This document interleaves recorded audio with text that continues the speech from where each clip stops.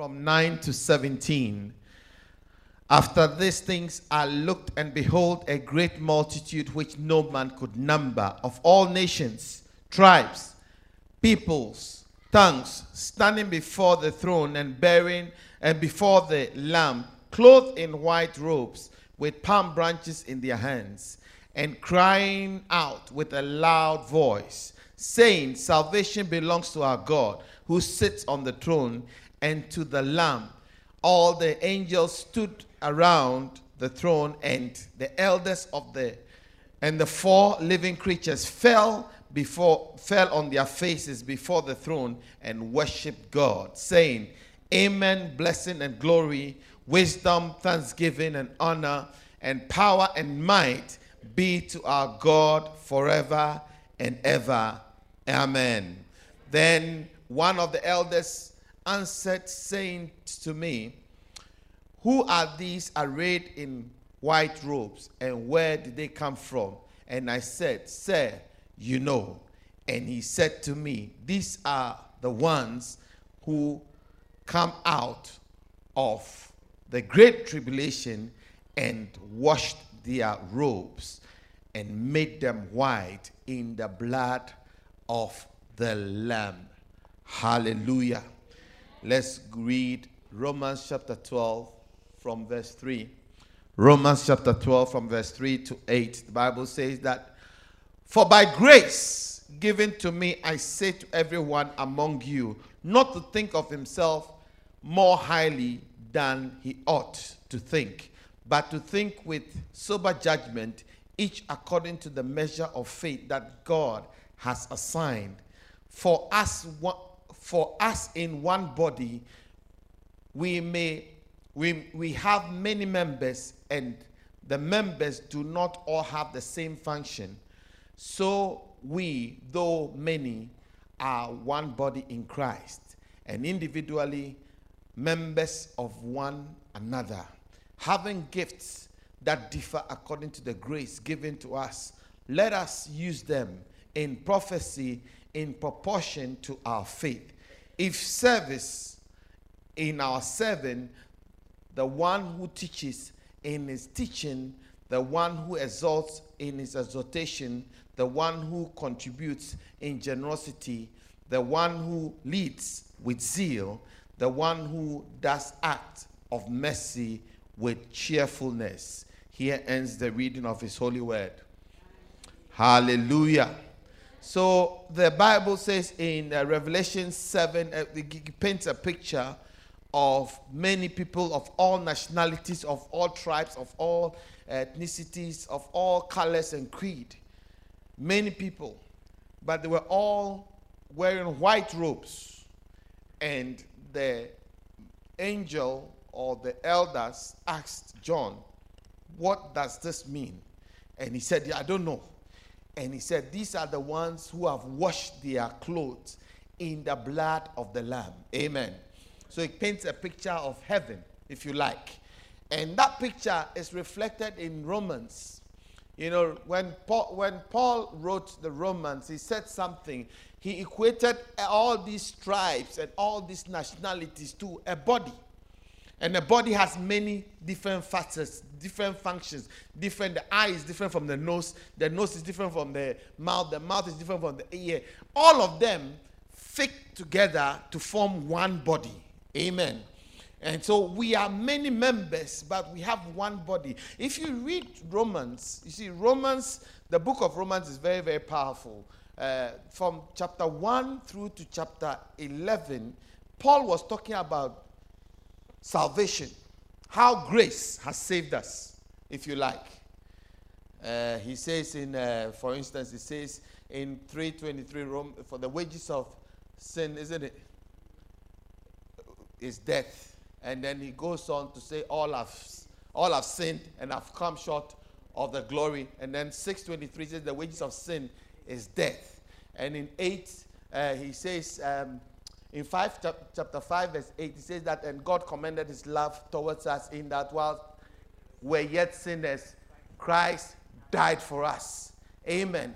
And then he goes on to talk about all these things leading to Romans chapter 12, where it talks about, now, after telling you all about salvation, I beseech you, brethren, by the mercies of God, that you present your bodies as a living sacrifice that is holy and acceptable, which is your reasonable service. And then he goes on to say, and do not conform to this world, but be transformed by the renewing of your mind. He said that because transformation only comes when your mind changes how it is programmed. Otherwise, your mind is programmed towards the world system. How many will agree that the world system is designed in such a way that we feel superior to another? The world system is designed in a way that we feel that we are better than somebody. This country feels they are better than this country. That country feels they are better than the other country. But you see, if we are thinking that way, then we cannot really achieve the purpose of Christ in our lives. So he says that let us be transformed by, verse 2, let us be transformed by the renewing of our minds, the way we think, so that nobody should think themselves highly. Verse 3, because nobody should think of themselves highly than they ought, because God has given us grace. All of us have grace. Amen. So don't think that you are superior. What brings about fightings, what brings about conflict, what brings about hatred from one, jealousy from one country to the other, and brings all these schisms and isms, it is because of our minds thinking that we are better than the other. Am I making sense? You think that somebody is inferior to you. Amen. These people are coming from poor countries. So let's block our border. Let's build a wall. Let's put crocodiles behind the wall so that they can't jump. When they jump, the alligators will get their legs. But how many of us truly chose that as you are about to exit the womb, you choose country? See, country of choice. You choose... as the representative of Cameroon was saying, I mean, if he got the opportunity, he would choose that country he came from. Are you with me? In fact, none of us, if after knowing the facts that he gave us, would choose to go to Cameroon as your place of choice, country of choice, to go and live. Are you getting what I'm saying? But none of us chose where we came from. It is by grace. God decided to put us where we came from. Amen. So if we have come from there, why are we feeling superior to somebody else? Why do we think that we are better off than somebody? It is only by grace. Hallelujah. That you come from where you come from. And somebody else doesn't come from there. Otherwise, you would have been on the desert. Hallelujah. Trying to pedal a rubber dinghy across the ocean. You are looking at me. How many understand what I'm trying to say? Yeah. So it is just grace that has made us who we are. And so now that we are here, let us understand that if we are going to go forward, then we must not think of ourselves highly. And we must also see that God has brought us all together and given us one family. And we all come from one family through Jesus Christ. Are you with me? The Bible says that he is the firstborn. He is the firstborn of the dead. And as he is the firstborn of the dead, we are akin to him. And if I am related to Jesus and you are related to Jesus, then we are related. Does that make sense? If I am your brother and he is your brother, then obviously we are brothers. Amen. That is why we in this room must understand that the bond that holds us together is stronger than family. It's stronger than national colors. It's stronger than blood, if you like. Hallelujah. So I want to see people marrying from different colors, different countries. I want to see people marrying from different places. I want to see Caribbeans marrying Africans, Africans marrying South Americans, South Americans marrying Asians, Asians marrying Australasians. Hallelujah. Am I making sense? Because what is holding us together is not just our country. It's not by tongue that we speak. It's not by the tribes we come from. Are you with me? Because you go to a place like Nigeria, for instance, there are some tribes that feel superior to other tribes and will not allow their children to marry from another tribe. When you move from there to countries, there are countries that will not allow their children to marry from some countries. But this afternoon, God is telling us that we must change the way we think. Am I talking to somebody? We must change how we process things, because what is holding us together is bigger and is better than the country we come from, than the flags that we represent. You see, what we must understand, especially most of these flags here, they were not designed, they were just carved up. Some people sat in a room and decided that from this place to this place, we'll call it Rhodesia. From this place to this place, we'll call it Mozambique. From this place to this place, we'll call it Botswana. From this place to this place, we'll call it South Africa. But it was one land. In fact, you go to a certain place, you see that they took the same tribe, but they put a border here. So this is a different country. That's a different country. They speak the same language. They come from the same place. Their ancestors are the same. But a foreigner came and said that no, we are dividing you. We are two countries. And now you see, this country doesn't relate with this country. Hallelujah. But the superior blood of Jesus has brought us together. We are now one body. We are now one family. So you are not different from me. You are my brother, you are my sister. When I see you, you are my sister.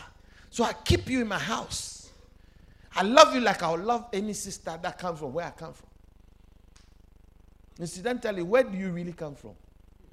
Recently, they were doing this. I don't know whether you remember. Recently, they have this ancestrate. People are trying to find the ancestrate. And there was, rarely would you see one person coming from one particular geographical location. Because you see that you have about 4 or 5 or 6 ethnicity inside of you. You are 4% Scottish. And these are black, very black people, 4% Scottish, 7% American, Aborigine, and then 40% African. But you are proud to say you are Nigerian, but you have percentage of Scottish that you don't even know about. Hallelujah. So the blood of Jesus is what that authenticates our family bond. It bonds us together. And that is superior to the blood. Because the blood we have seen is not pure. Because it has a lot of percentage. How many have checked yours before? When you check your own, you realize that you come from a lot of places. Somebody saying that they have Italian blood. You look at your face. Do you look like Italian? Hallelujah. So Jesus, his death on the cross and his resurrection, and the Bible says that, and everyone that believes on his name, the same becomes born again and becomes part of that innumerable company, part of the company that John saw, who had palm branches in their hands and wearing white robes. And these are the family from all nations, all ethnicities, all tribes, all tongues being represented. And they did not see themselves as different. They saw themselves as one body. And I pray that from today we will see ourselves as one body, as one family under the banner of Jesus Christ. So that it is not a Ghanaian church, it's not a Nigerian church, it's not a Zimbabwean church, it's not an African church. It's a church of Christ under the blood of Jesus Christ. Hallelujah. Hallelujah. I brought my Zulu things. They didn't allow me to wear it. But I'm a Zulu boy. It's okay. Put it down. You don't have to show my country things. I tell you, I feel more at home. I feel more at home in South Africa than I feel in Ghana. I was born in Ghana, but I see myself as a South African. And I'm saying that for you to understand that where you come from doesn't really matter. It is where your heart is that matters. And our heart has found a resting place in Jesus Christ. And I pray that we will become king. We'll become a king to God. Stand to